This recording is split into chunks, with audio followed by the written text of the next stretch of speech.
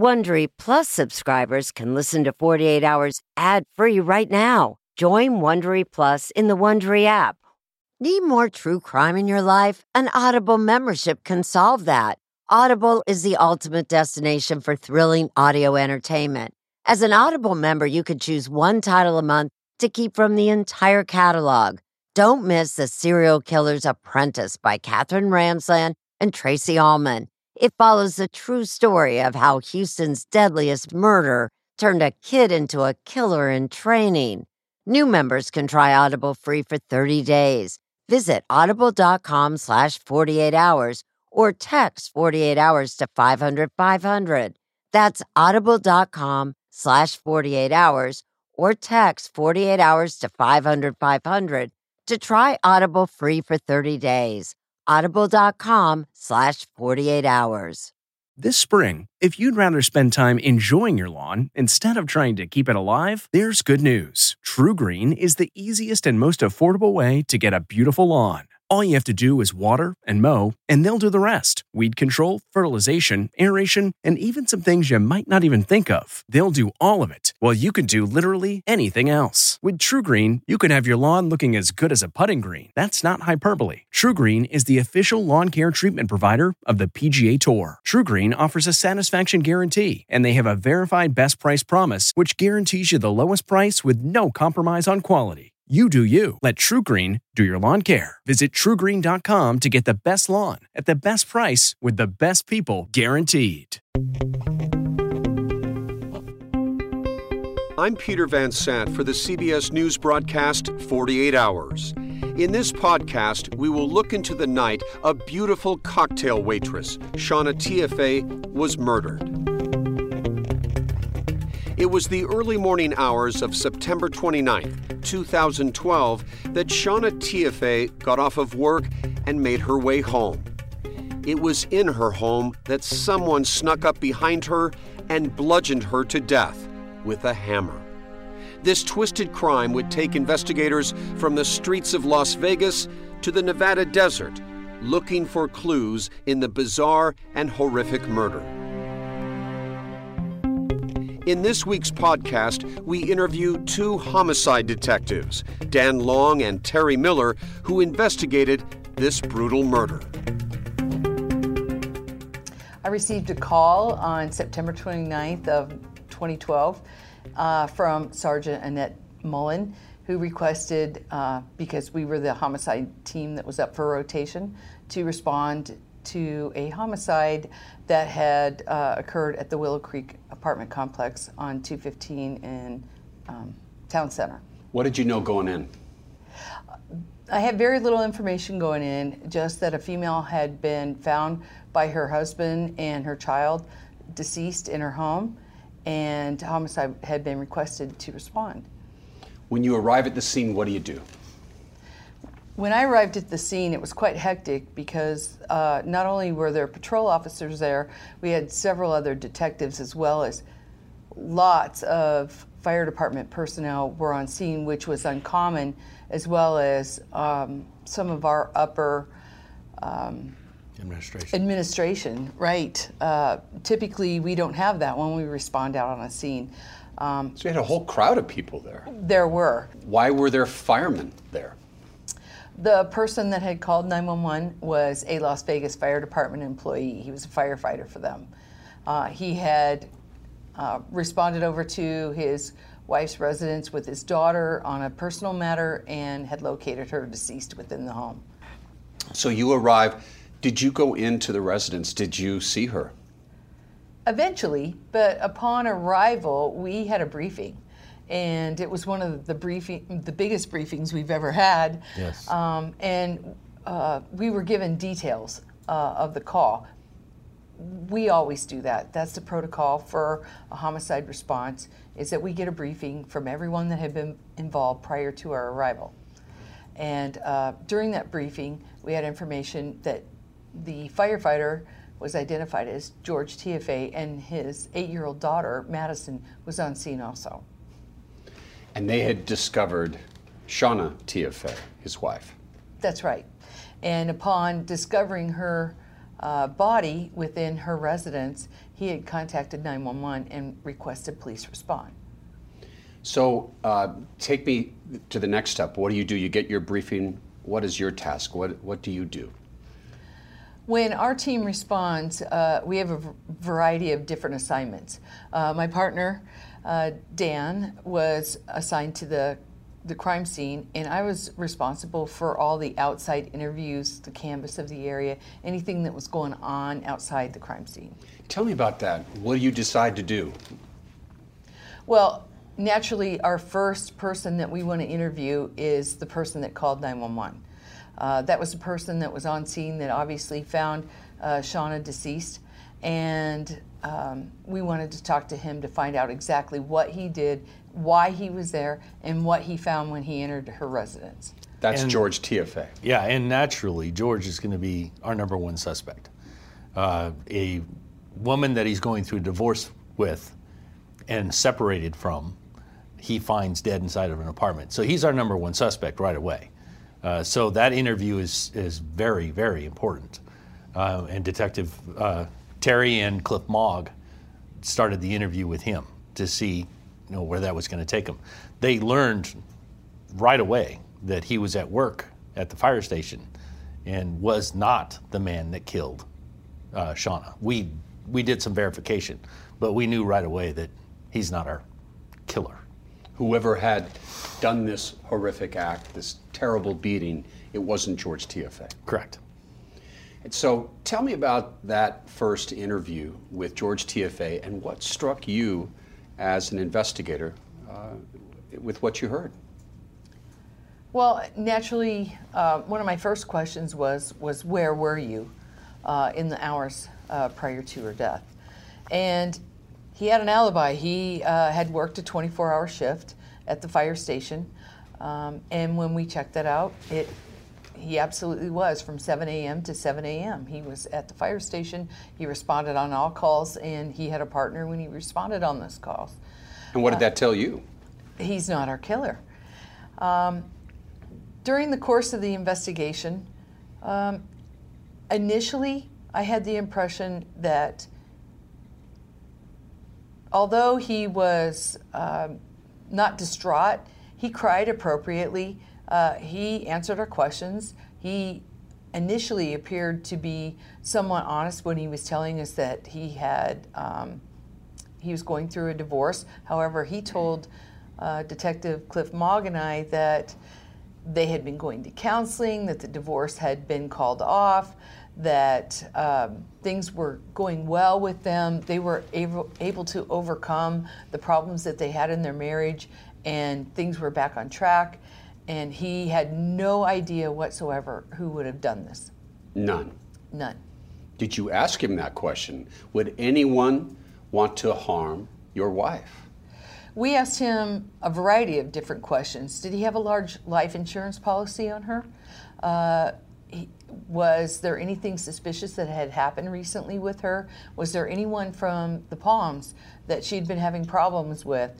And he did mention that there had been a burglary a couple of weeks prior to her death, which of course caused us to ask additional questions in regards to what was taken, why, if it had been reported to police, things on that order. But initially, he said this was a voluntary interview that he conducted with us, and he had a justification for everything that we asked.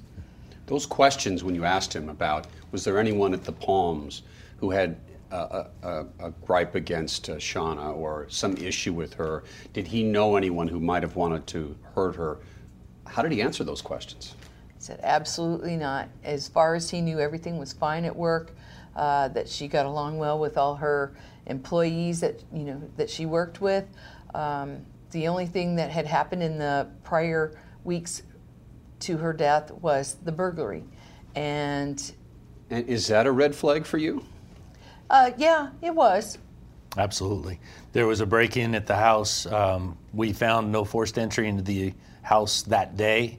Of course, there was no forced entry on the prior occasion either. So that threw up a lot of red flags for us. The things that were taken in the prior burglary was panties, lotion. They drank some of the chocolate vodka and left a pair of small-sized boxer shorts, and which she found very, very creepy. And she didn't know what to do at that point, so she consulted with several people, and then about a week later decided to call the police, who sent out a cadet who took a report, but the evidence, the boxers, were never collected. We later found those the family found them in the garage. A pair of boxers was left behind by this intruder. Correct, and that's the size small. They immediately started thinking that it's an adolescent, somebody from the neighborhood, maybe.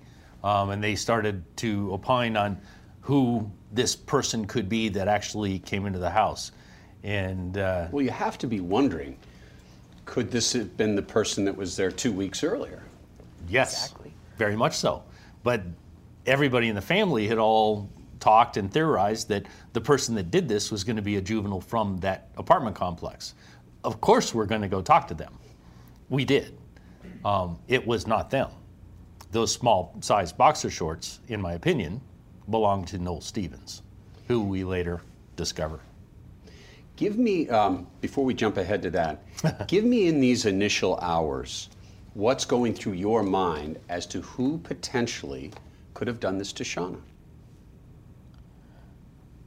I would say initially we thought that it was a stranger.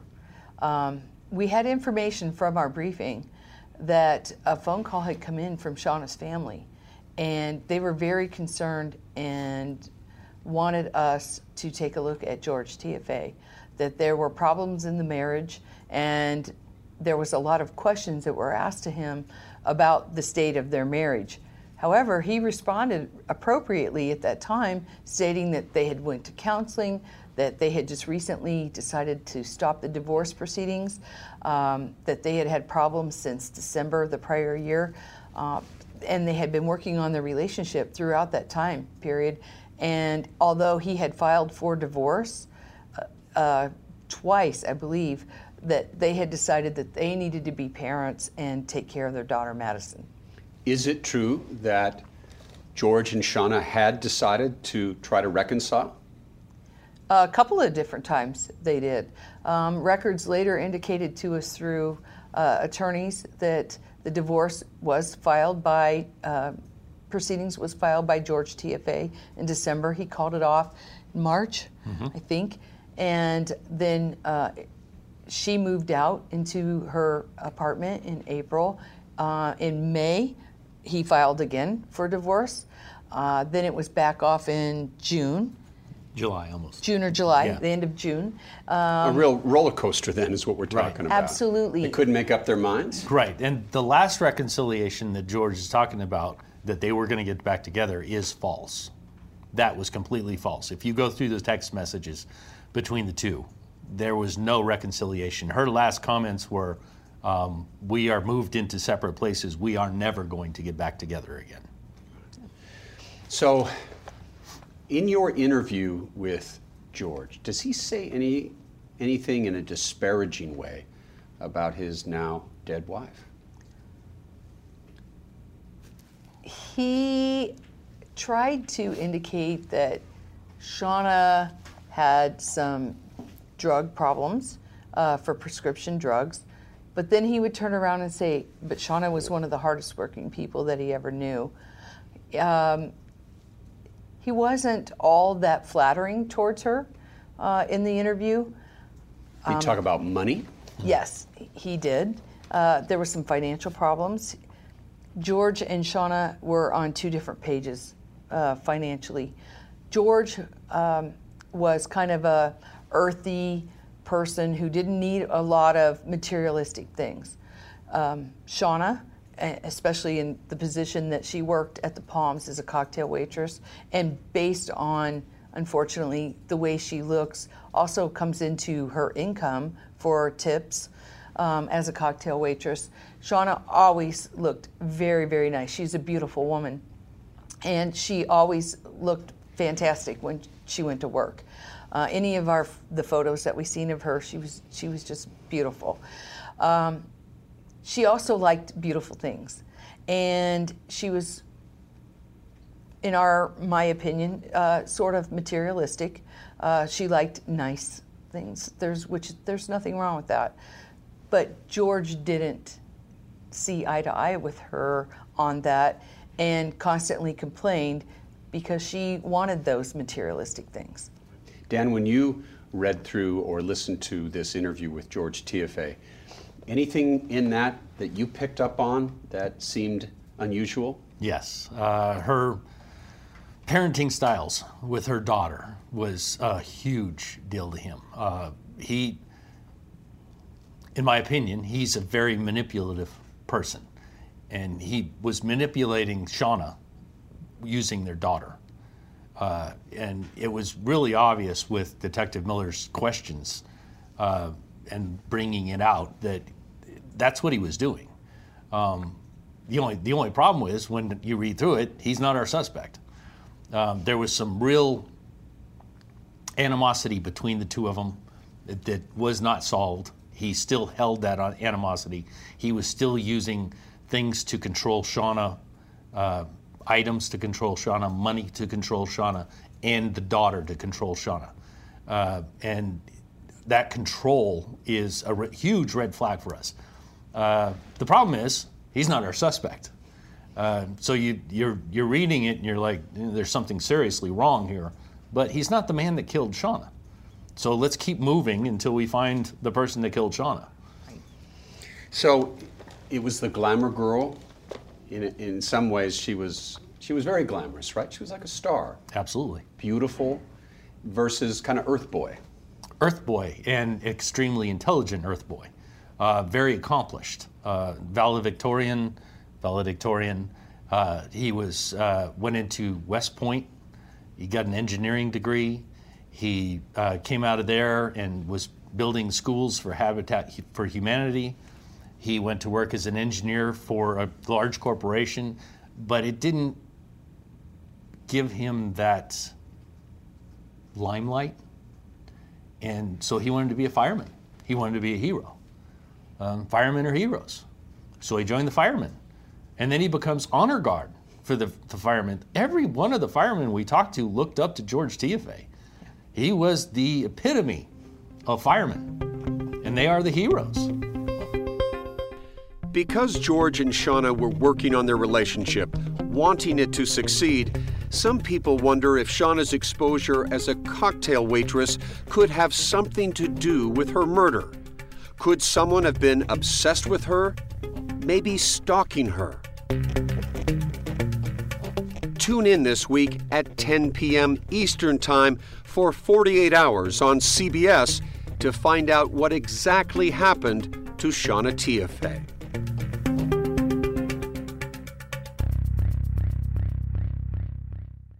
Hey, Prime members, you can listen to the 48 Hours podcast ad-free on Amazon Music. Download the Amazon Music app today. Or you can listen ad-free with Wondery Plus in Apple Podcasts. Before you go, tell us about yourself by completing a short survey at Wondery.com/survey.